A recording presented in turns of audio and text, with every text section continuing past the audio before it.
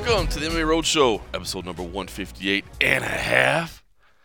My name is John Morgan. Cold Coffee is, I'm going to guess he's passed out right now at home. We're worn out, man. I'm not going to lie. It was a long week.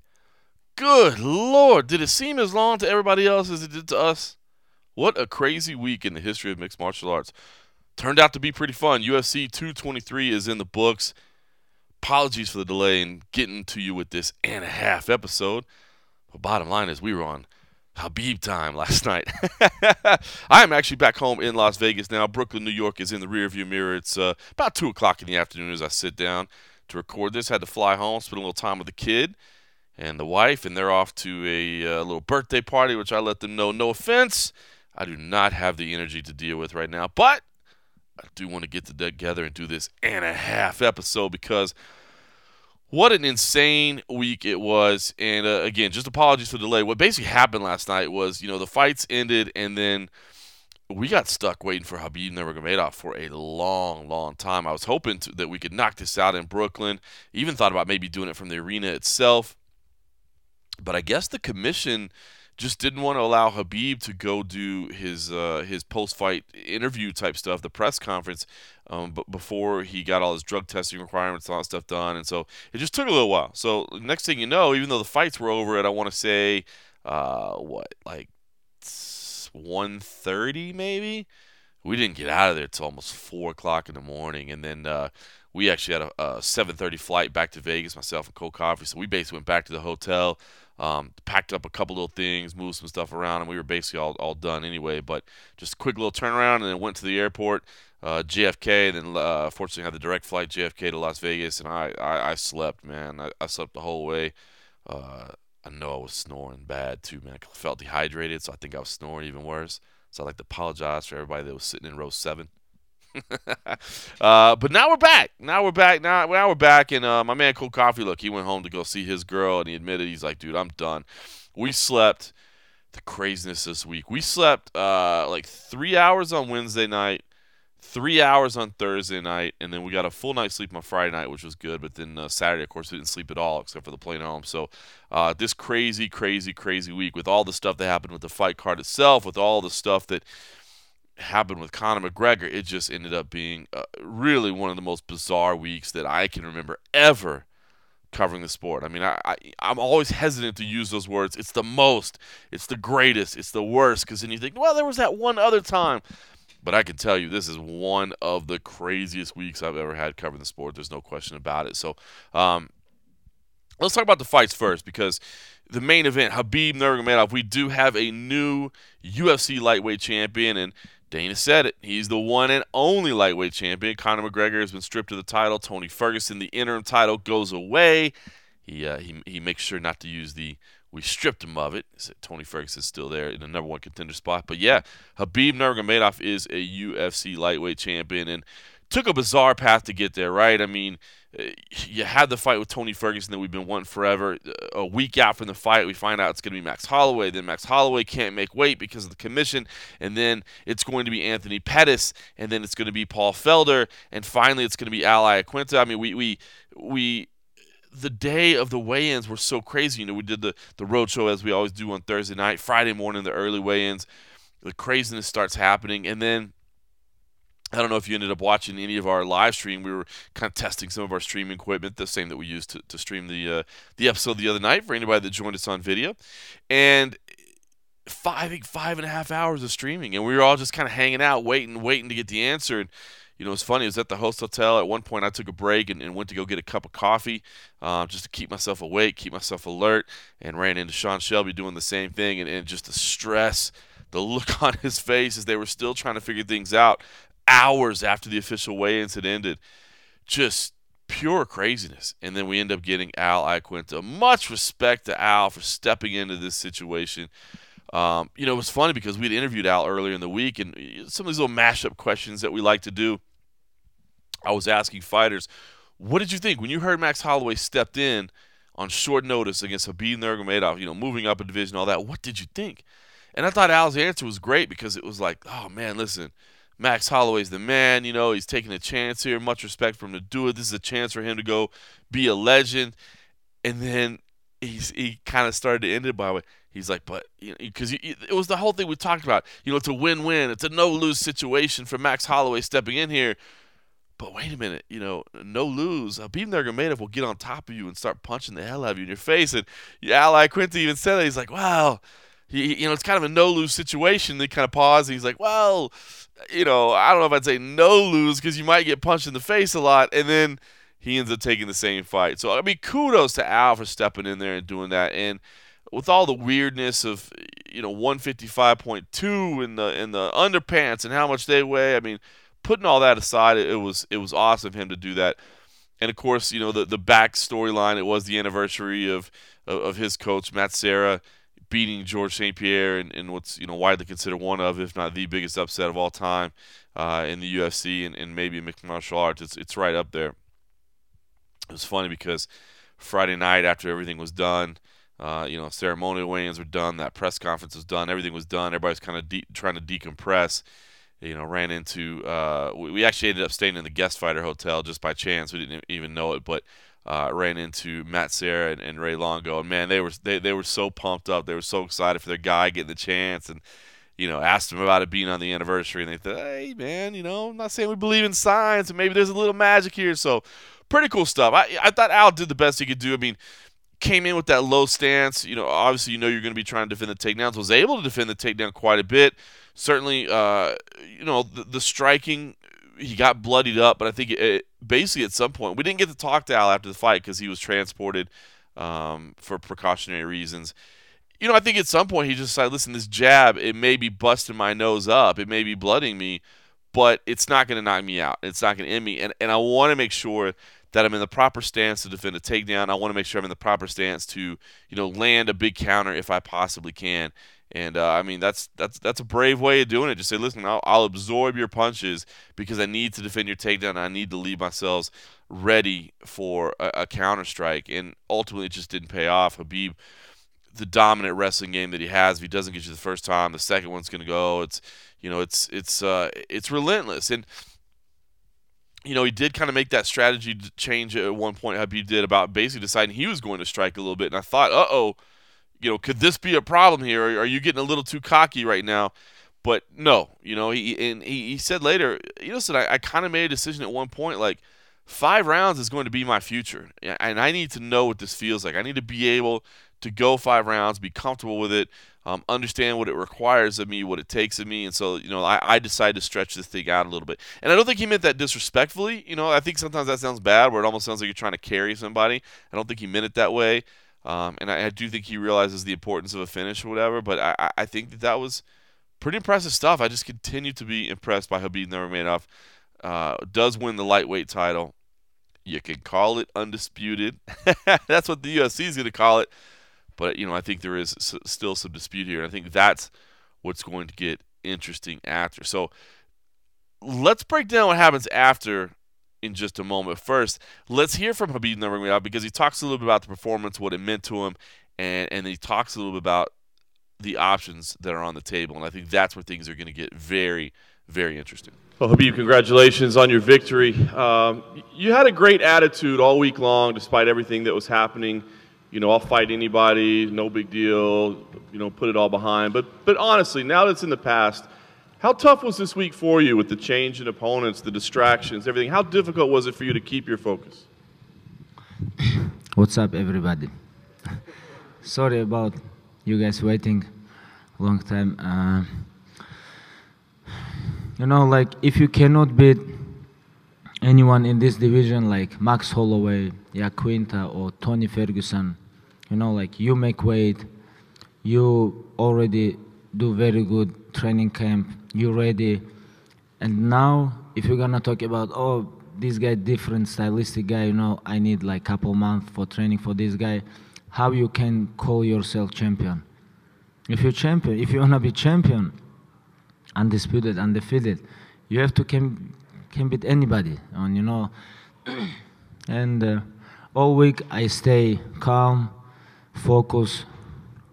I'm focused on me because I have to make weight, and because I'm ready. That's why I still stay focused, no nervous, don't think about other stuff, and I know I cannot make mistake, because if somebody have chance make mistake, like I don't have this chance, on the line belt, This is why I train so long time, like since 4 or 5 years, and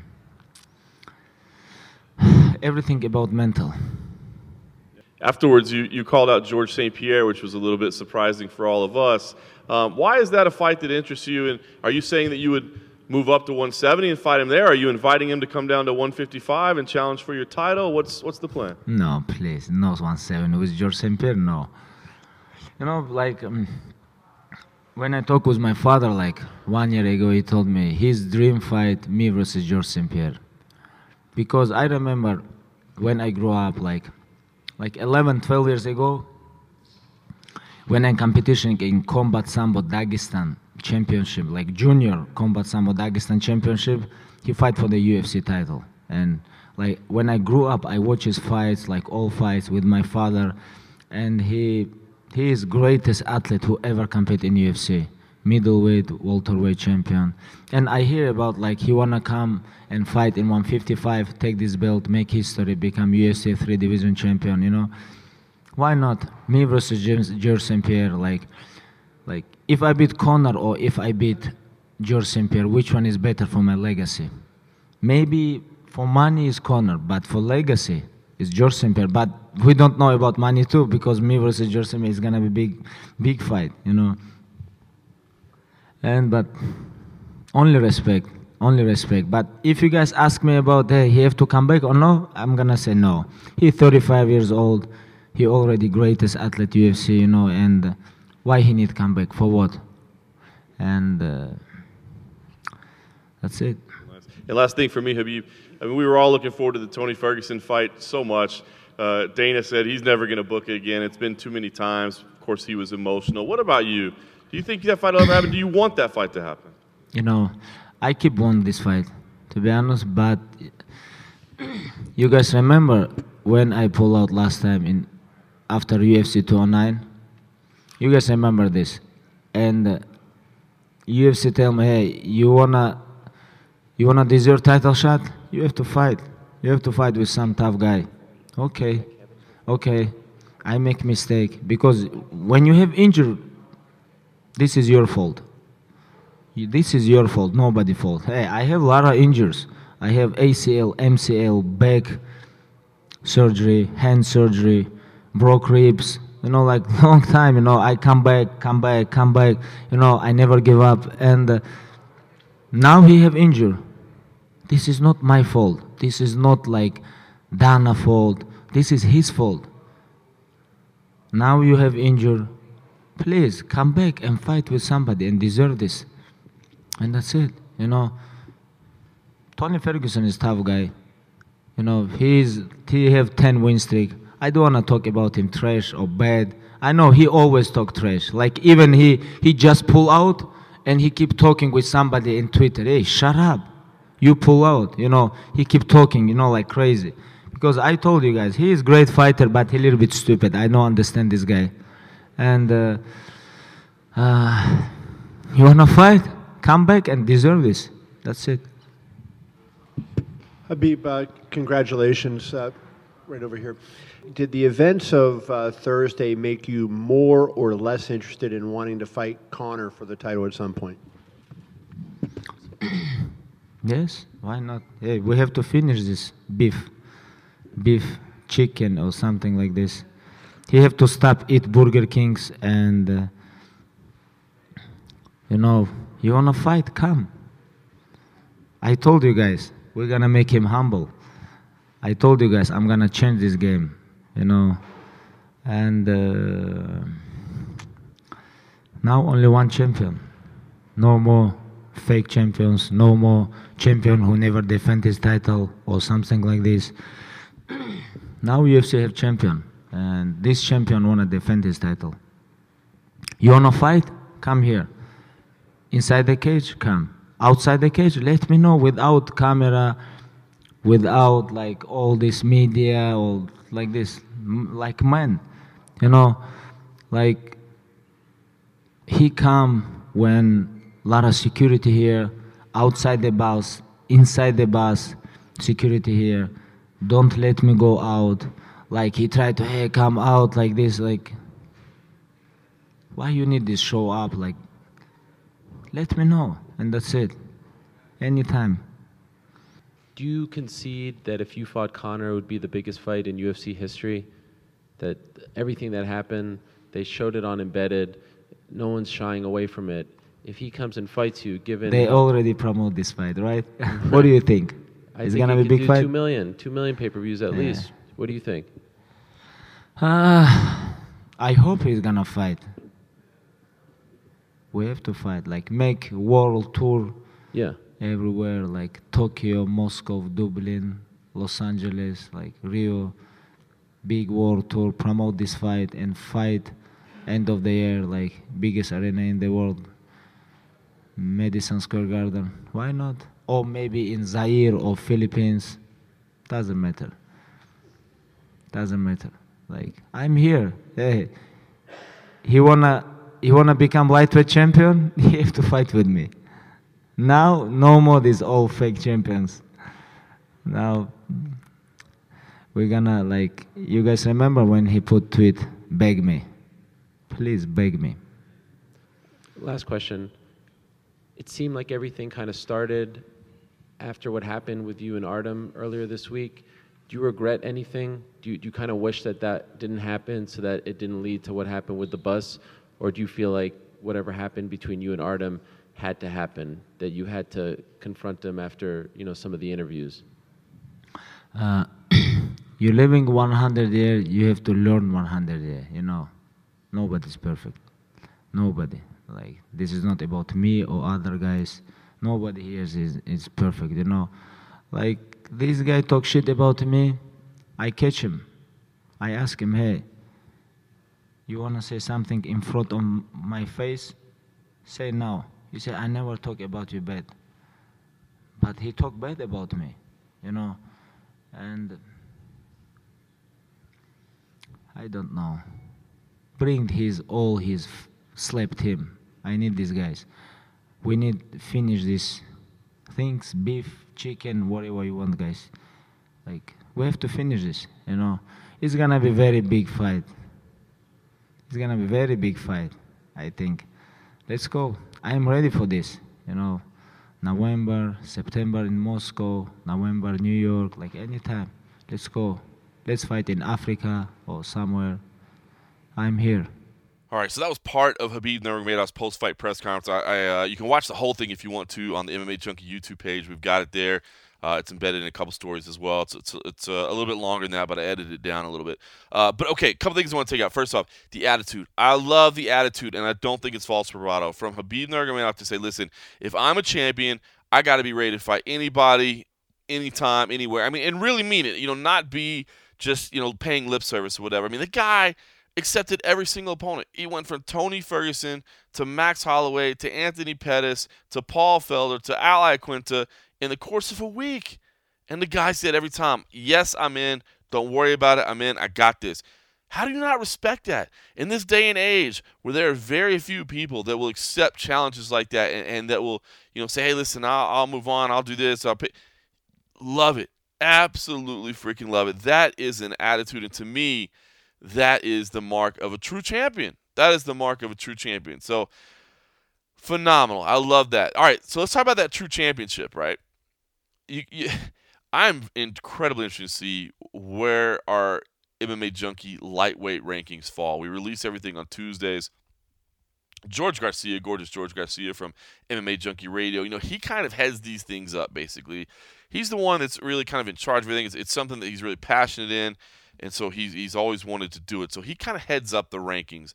And then he submits them to me, Dan Stupp, Matt Erickson, Simon Simano, the editors basically on the staff. And we kind of weigh in where we think things should fall. And I'm interested to see what we do right now. Because you got, as it stands, heading into this, we had Conor McGregor number 1, Tony Ferguson number 2, Khabib Nurmagomedov number 3. Now, We don't have the head-to-head results, right? I mean, we don't have any history there that we can go with, that we can use as. I mean, those are the easy ones, right? If people are close, records are pretty similar, their position in the sport's pretty similar, but one guy won, easy enough, right? So we don't have that information that we need. So where does Khabib Nurmagomedov fall? A lot of times we kind of defer to the UFC champion being number one in that division. Now, I'm not saying always. It's not an automatic. It's not a given that just because you're the UFC title holder, you instantly become number one. But, I mean, usually if you've worked your way to the UFC title fight, you've beaten some contenders along the way, so it makes some sense. Here, I'm not sure. I'm not sure because as we sit here on Sunday, April 8th, we have one UFC champion, Khabib Nurmagomedov. But, 24 hours ago when it was still, a little after 2 p.m. Pacific time, there were two UFC champions, Conor McGregor and Tony Ferguson, and neither one of them lost. Their belt just went away. So does Khabib Nurmagomedov, does he stay at number 3? I mean, if this was a non-title fight win over Al Iaquinta, right? Let's just say this was the scheduled matchup. It wasn't, or maybe it even was a late replacement fight. Maybe it was a late replacement type matchup. We do, going into the fight, have Al Iaquinta ranked at number 13. We had Paul Felder at number 15. We actually had Anthony Pettis at number 12. So they're all bunched in there pretty similar, right together. They're all right there in the same little area. But if you're number 3 in Khabib Nurmagomedov, now you're undefeated, you're unbeaten in the UFC, you're unbeaten in your career, and you beat either 12, 13, or 15, any 3 of those guys, is it enough to jump over Tony Ferguson and Conor McGregor? I'm not sure. I'm not really sure. And I don't even know if beating Max Holloway would have been enough. I mean, that's number 1. That's another guy that's in the pound-for-pound list, right? He's a champion, but he would be moving up a division. So is that enough to overcome? I'm not sure. Initially, I think moving Khabib Nurmagomedov to number 1 is the right call. I mean, we know Conor McGregor is going to be out for a while, and it's been a long time since he's fought. Yes, he had the boxing match, but it's been a while. So maybe he deserves that little slide. We thought we were going to be able to figure things out because with Ferguson and Nurmagomedov, I think you could have conceivably said, winner number 1, loser number 2, Conor to number 3. But I don't know. I don't know where you fall. Is it fair for Khabib to pass Tony Ferguson, who did have a belt 24 hours ago and didn't lose it through any actions other than, tripping on a cord? A guy that hasn't lost a fight since 2012? I guess you could make the argument Khabib Nurmagomedov hasn't lost ever. So I'm interested to see where we go with this. I'm also interested to see what the hell happens with Khabib Nurmagomedov next. Now, he threw out some possibilities there, right? A potential George St. Pierre fight at 155 pounds. Here we go again with GSP swooping in on the title shots, right? Ariel Helwani talked to him during the press conference, talked to GSP during the press conference, got him on the phone, and I guess the quote was that, I don't know, it sounds like they have some other stuff to work out first. That doesn't mean he's not interested. The right price, the right opportunity, he'd do it. George St. Pierre and Khabib Nurmagomedov, man, that would be I thought GSP cherry-picked Michael Bisping. I do not think he would be cherry-picking Khabib Nurmagomedov. I think that would be, I'm ready to take the ultimate test. Khabib, I guess you can make the case that he's one-dimensional, that his striking isn't up to par. You can make that case. I won't argue with you. He's not out there, looking like Muhammad Ali out there, who he said he was watching all week long. He's not. That's not his game. But what he does do with that wrestling game is incredible. It's incredible, and as we've seen, it's adaptable. We talked about that going into the week, is what he does. It allows him to be that guy that faces anybody, anytime, anywhere, because he's going to do the same thing. He doesn't really have a huge game plan adjustment. So I like the idea of a George St. Pierre fight at 155, I think. It's a big money fight, and the reason I really hated it at middleweight was, yes, because I thought he was cherry-picking, but also because there were so many contenders in line right now, or right at that time, I should say, at 185 pounds. I don't know if that's the case right now at 155. We've got some big fights coming up. But I think you could maybe get away with doing this GSP fight. We'll see. We'll see if that comes together. That's the pie in the sky, I guess. That's the far out one. Not out of the realm of possibility, but not impossible. So wait, not out of the realm of possibility and also not impossible. Good job, John. I just described the same thing in two different ways. See, that shows you how delirious I am right now. All right, then there's Tony Ferguson, okay? Tony Ferguson, I think what Khabib says is fair, right? Like, I got hurt before. I was told to win some fights. Now you got hurt. You go win some fights. I think that's fair. And Dana White is not going to rebook that fight right now, right? He's not going to book Khabib Nurmagomedov Tony Ferguson for a fifth time right now. It just feels snake bit, right? It's not going to happen. It could happen down the line. I know Dana originally said, I don't think I'll ever book this fight again. I think that was an emotional thing that he was saying, and I don't think he'll be in any rush, to get it together as quick as he can. But I don't think he's going to say, no, I'll never, ever, ever, ever book this fight again. So I think the Tony Ferguson fight is there at some point. And listen, I know all the bad history between us. It's a fight I'd still love to see. It's a fight I'd still love to see. Tony Ferguson's so good on the feet.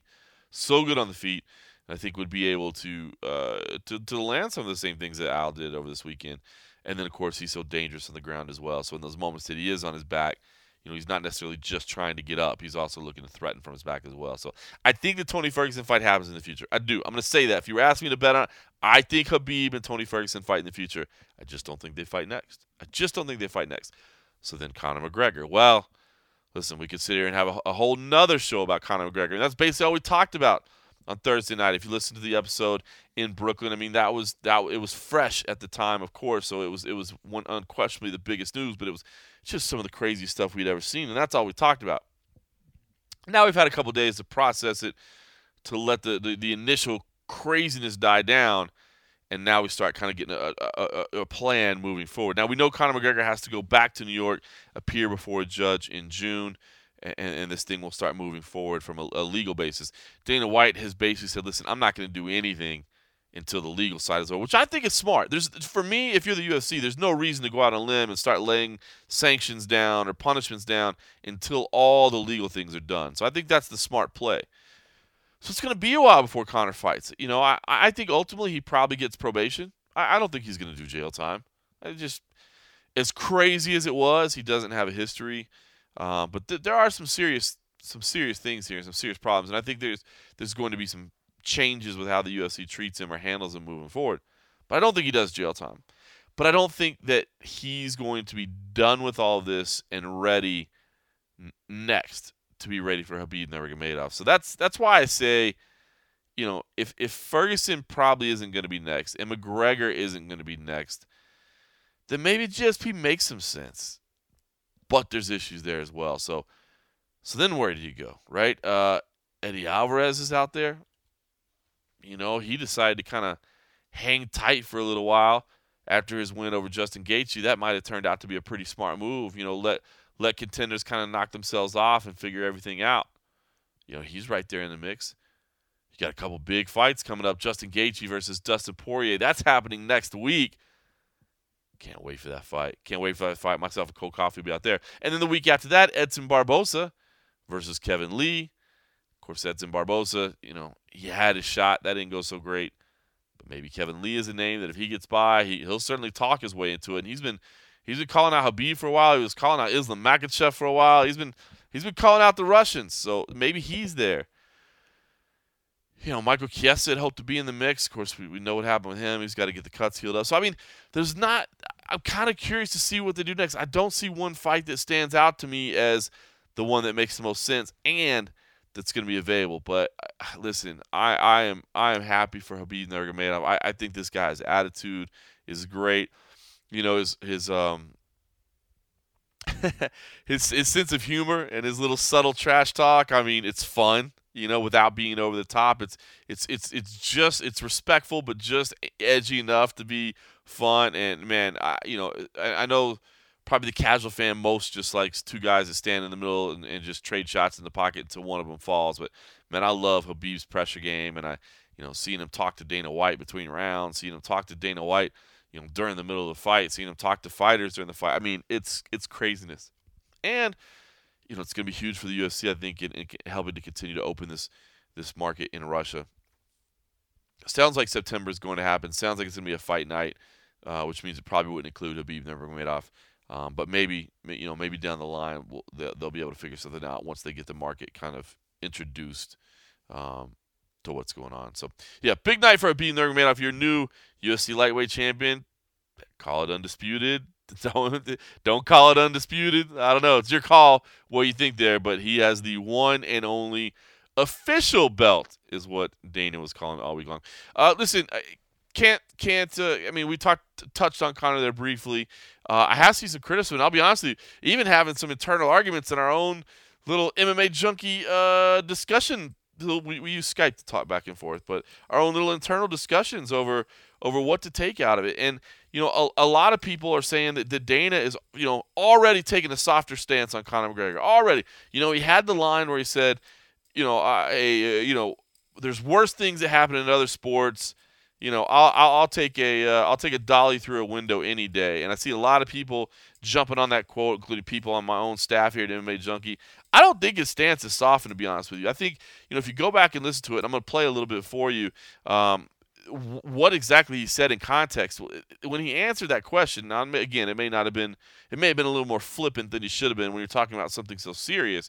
But he was asked about the health of the UFC. Was this incident with Conor McGregor the type of incident that basically could harm the reputation of the UFC or harm the reputation of mixed martial arts?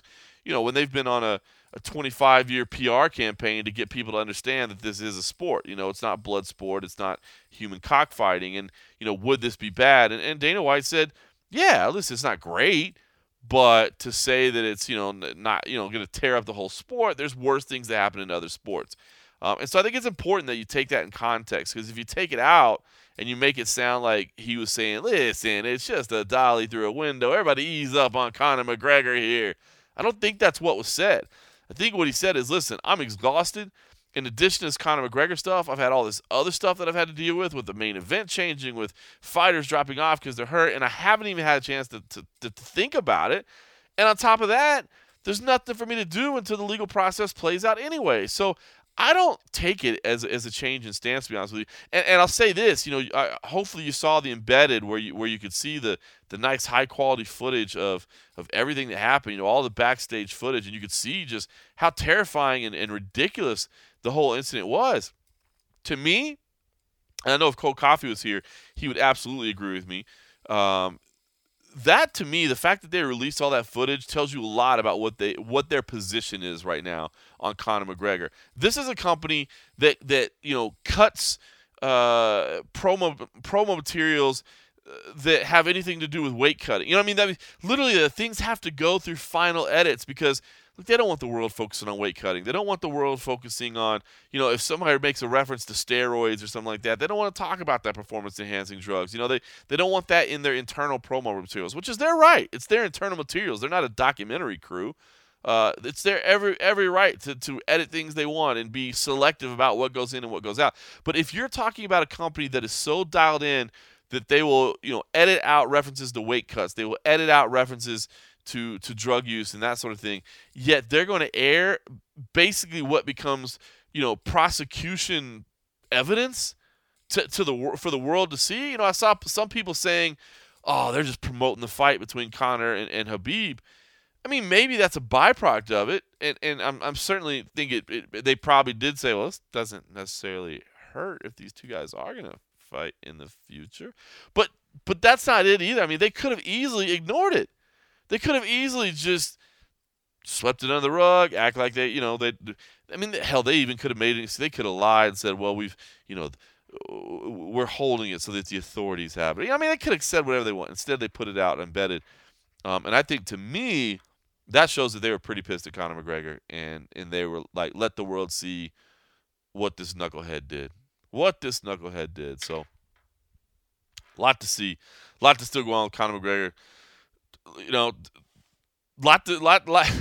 So many different things surrounding this. It's going to be interesting to see what happens over the next couple of weeks and couple of months. So, man, What a way to end a crazy week. All right, look here. As promised, let's listen to UFC President Dana White, especially as it relates to Conor McGregor, because I know that's what everybody cares about. Let's be honest. What's up, gang? Anybody have any questions? Go ahead. Yeah, Dana, I just want to get your thoughts on Khabib's performance tonight. I mean, obviously Al was gutsy as well, but I wanted to hear what you thought about Khabib and just the whole week. I mean, everything that he went through to be able to take, 3 different opponents in a week and all the melee and all that stuff and still turn in a performance like that. I think Khabib's performance was amazing. I honestly believe there's 3 guys in this company or in fighting that would have stayed and done and stayed in the fight.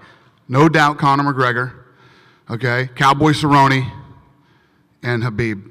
I mean, the stuff that this guy went through, physically, emotionally, mentally, this week, many people. I've been on the side where the guy who is the champ and is had a full camp won't take a guy who's coming off a short. No, I mean, it just doesn't happen. And what that guy's been through, and he came in and he fought. And much respect to Al too. He didn't show up for a paycheck. He came to win. He's a tough guy. And just to be clear for the record, the belt that Khabib has is the only belt, right? No Tony Ferguson, no Conor McGregor, no belts. Say that again? The belt that Khabib has is now the only That's the only it. belt That's that the only belt. It just last thing for me, Dana. Real quick, I know it's only been 24 hours since we last talked to you, but any updates at all on the Conor McGregor situation from him? Any change at all in that situation? Is what? Just the situation in general, your relationship, his legal situation. We talked. Any updates? We talked yesterday. How did it go? Yeah, it's good. I mean, I think that there's a mutual respect between us, and obviously this week, I had so many things thrown at me this week. To focus on the show was insane. We'll get back and we'll focus on Conor McGregor. Right now, Dana, you don't have any firm, plan of attack or of what you're going to do action-wise with Conor? No. No. You you obviously had something in mind before he gets to New York. Were you looking at he didn't come to New York to do anything with me. He jumped on a plane with all those guys to come to New York for the Khabib thing. That's not true. He came to New York for Khabib. What were you thinking? He didn't come here to meet me. What were you thinking though, like date-wise, as to when he would fight again? I didn't even know Conor was here. There was like this thing at the press conference where a couple of guys at the press were like, they acted like they knew something, like he was coming here to meet, or he was coming here, So no, I didn't know anything about him coming here. But did you have a date in mind for him? Like you wanted him to fight when? Yeah. Even before all this happened? September. We had talked about him fighting in September.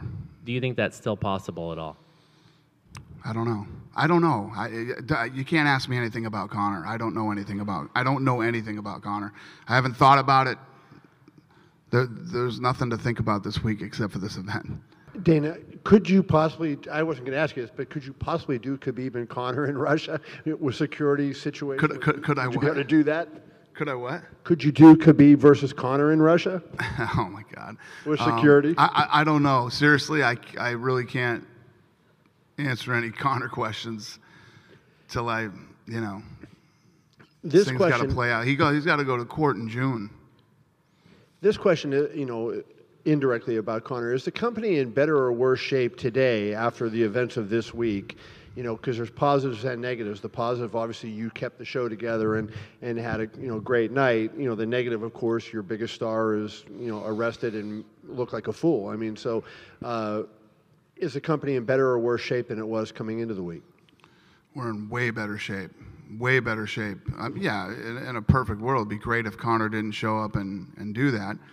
And obviously, I didn't see that coming, or I would have tried very hard to prevent that.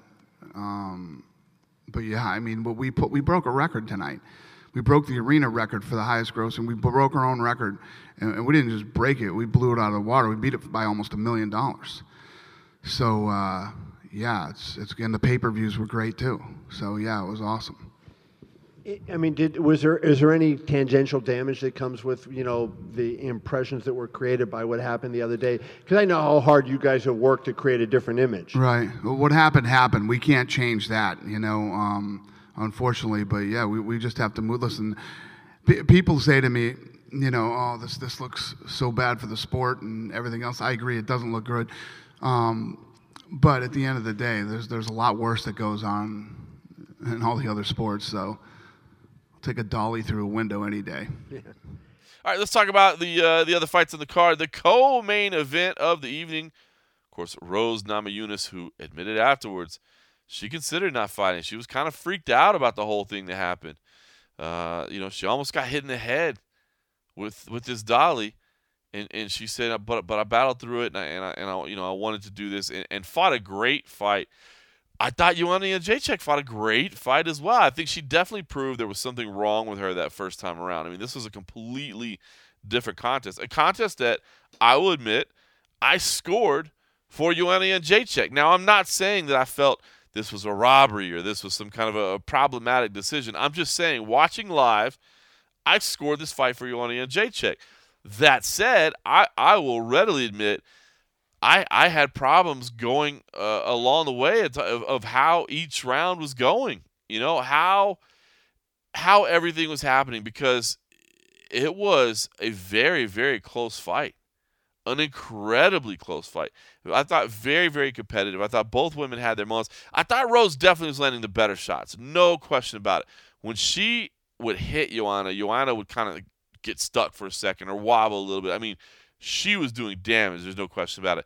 Jędrzejczyk's, volume. A lot of volume, right? Just punch, punch, punch, punch, move, punch, punch, punch. Combinations, moving well. But nothing that just overwhelms Rose with power or necessarily hurt her tremendously. But I thought Joanna Jędrzejczyk had a good showing. Whether or not it's enough to deserve a third fight down the road, that I don't know about. But I do think at the very least it gives Joanna some, I don't want to say relevance. It proves that she's still competitive, very, very competitive. I think this was a competitive fight. I think it was closer than the 49-46 scores would indicate. Interestingly enough, if you look at the scorecards, each judge gave Joanna a different round 2, 3, and 4. So even though it was 4-1 on all three cards, they even disagreed as to which round that she took. And I think that shows how close it is. I mean, you can have a fight that's 50-45 that's very, very close. I know that sounds, counterintuitive, but it is true. So, listen, I think it was good for Joanna to prove to herself as well. I mean, her confidence had to be rattled after that last one, especially, this is somebody whose game I think was predicated very much on her confidence and her ability to kind of get in people's heads. And, you almost think about somebody like Ronda Rousey, who completely fell off the map after her first loss. And, it's not fantastic here that you have 2 losses in a row, and now especially being against the current champion, it makes it incredibly difficult for you to get that third fight. We've seen that. I mean, that's history in the UFC. But I do think that both from a fan's perspective and from her own personal perspective, this performance has got to be a lot better for Joanna Jędrzejczyk moving forward. The right move for her is probably to go to 125. At least it gives her a fresh lease on life. It gives you, some new matchups that can be made. It also means that, the cut, which proved problematic in the last time out, isn't nearly as harsh moving forward. So even though, it seemed like everything went well this time, maybe that's better off. The slight problem is you do at some point run into Valentina Shevchenko. So that might not be the most appealing thing, but I do think this performance was important for Joanna Jędrzejczyk. Had she gotten dominated again, it would not have looked good. Meanwhile, for Rose Namajunas, man, another gutsy win for her, and another just gutsy performance for her all week long. Getting, how about that? I mean, this girl who says that she has. He lets her imagination, I guess, run wild. Lets her mind get the best of her sometimes, and gets her finger cut on a piece of metal at the open workouts. They have to wrap it up with duct tape. I mean, that's crazy. And of course, she lives through this terrible incident where the glass that cut Michael Chiesa almost took her out of the fight instead. And, she was kind of fearful of what she was seeing and what was playing out in front of her eyes. She was able to put all that aside and turn in a great performance and just becoming a fan favorite every time out, man. Her attitude, the way she fights, the things that she says. Excuse me. People are loving it, and rightfully so, man. She is a talented individual. So she gets to move on, I think, from this Joanna Jędrzejczyk situation. She doesn't have to deal with her anymore, and she'll get to kind of go outside a little bit. Of course, Karolina Kowalkiewicz picked up a win over Felice Herrig, an impressive win there. She wants to be in the mix. There are other options out there for Jessica Andrade. That's a potential fight there as well. Certainly, it kind of opens up some new life for Claudia Gadelha as well. So interesting times in the strawweight division. And I thought this was a good fight. I thought it delivered. This was fun stuff. Renato Moicano picking up the decision win over Calvin Kattar. Listen, Calvin is a fantastic fighter. There's no question about it. I think he's going to live to fight another day. But I don't know if it was an adrenaline dump or what. He almost finished the fight early. Had a couple of nice shots early and then just seemed frustrated the rest of the way. Moicano made some adjustments. Certainly was attacking the legs, was sticking and moving, and Calvin looked frustrated that he couldn't just walk forward basically and have the shot there where he wanted it. So I thought this was a good fight. Again, we said kind of coming into this would be a good platform for both these fighters. It wasn't going to launch anybody into any kind of contendership position, but it would be a good platform for them to do so. Zabit Magomedsharipov picking up the fight of the night decision win over Kyle Bochniak. Man, this fight was amazing. Bochniak was so just intense when he came into the cage. It was incredible. I know you could see part of it, but I don't think the camera stayed on him the whole time and showed me the guy's, punching the corner pads. He's literally just yelling. Like even as they were introducing Zabit, I think he was yelling, "I don't care," or "I don't give a." I guess I don't know. It was crazy. He was yelling. He was kind of looking at the media, but kind of just yelling. And he came out there to scrap, man. But I'm telling you, I've been high on Zabit since I first saw him fight, and I think this guy's the real deal. Maybe this was the coming out party for him. I mean, how fortunate for him, unfortunate for everybody involved, but how fortunate for him that he went from being the first fight on Fight Pass to now, his style was featured on this pay-per-view card. The guy is talented. There's no credit about it, or no question about it, and the people around him have nothing but fantastic things to say about him. And I just think you can't say enough about this fight. Both these guys threw down. At the post-fight press conference, Dana White was like, "I don't even think I have to tell you guys which was fight of the night." And it was like, "Nah, you really don't. You really don't. We know what it was. This was next level stuff." And if you missed this card for some reason, make sure that you find a way to watch Zabit Magomedsharipov and Kyle Bochniak, because it was that damn good. I'm high as a beat, man. I think he's the real deal. Chris Gruetzemacher pick up the TKO win over Joe Lauzon. A corner stoppage at the end of round 2. Props to Joe Lauzon's corner for just realizing things were not going his way and that he's too damn tough for his own good. This is one of those things you could spend a lot of time debating this as well. Corner stoppages, why they need to happen more often, why they don't, whatever the case may be. There's been a lot of arguments about it. I know Ben Folks has written a couple pieces over the years. It's an interesting debate topic because, if you're a fighter, boxing you see a lot more corner stoppages. But I feel like boxing, like by the time you start getting into round 7, 8, 9, 10, whatever it may be, the fight is pretty much established at this point, the rhythm, and it's just punching, and you can see who's faster, who's more accurate, who's more powerful. You can see it. But in mixed martial arts, and that's one of the things that makes it so beautiful, things can change so quickly, right? I mean, one well-timed punch, one well-timed kick, one well-timed takedown, one scramble to the back, and all of a sudden everything is different, right? And I think that's what makes it such a fun sport. So, I get why you don't want to stop the fight sometimes. You want to give your fighter every chance to win, especially when half their pay is involved. Who wants to be responsible for taking away half of somebody's pay? But I think this was the right call here. Gruetzemacher was just on point, man. He was relentless. And Lauzon took some bad shots, and Lauzon is probably getting up there, man. A guy that's been doing it for a long, long time, and this was rough to watch, but he is as tough as they come. He was going to keep going out there, but mad props to his corner for stopping that fight. We mentioned Carolina picking up the split decision win over Felice Herrig. I didn't think necessarily it was a split decision. I thought the rounds should have been a little more clear to score than they were. But I did think it was a good performance by Felice Herrig. I don't think she looked bad.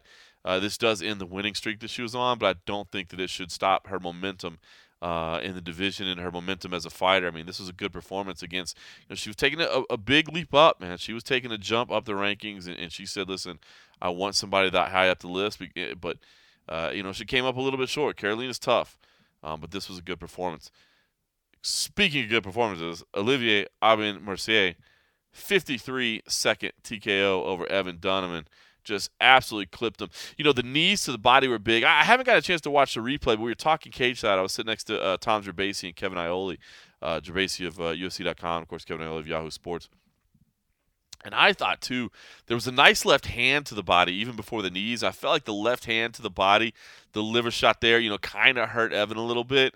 And he tried to cover it up, but Olivier saw it and just rushed forward and hit those knees as well. Of course, the knees are what ended it. But I thought the left hand to the body set things up as well. So just fantastic performance there. The sweet stash as well. Then, of course, the incredible post-fight speech where he said, "What? I'm a Canadian gangster. I have a stash.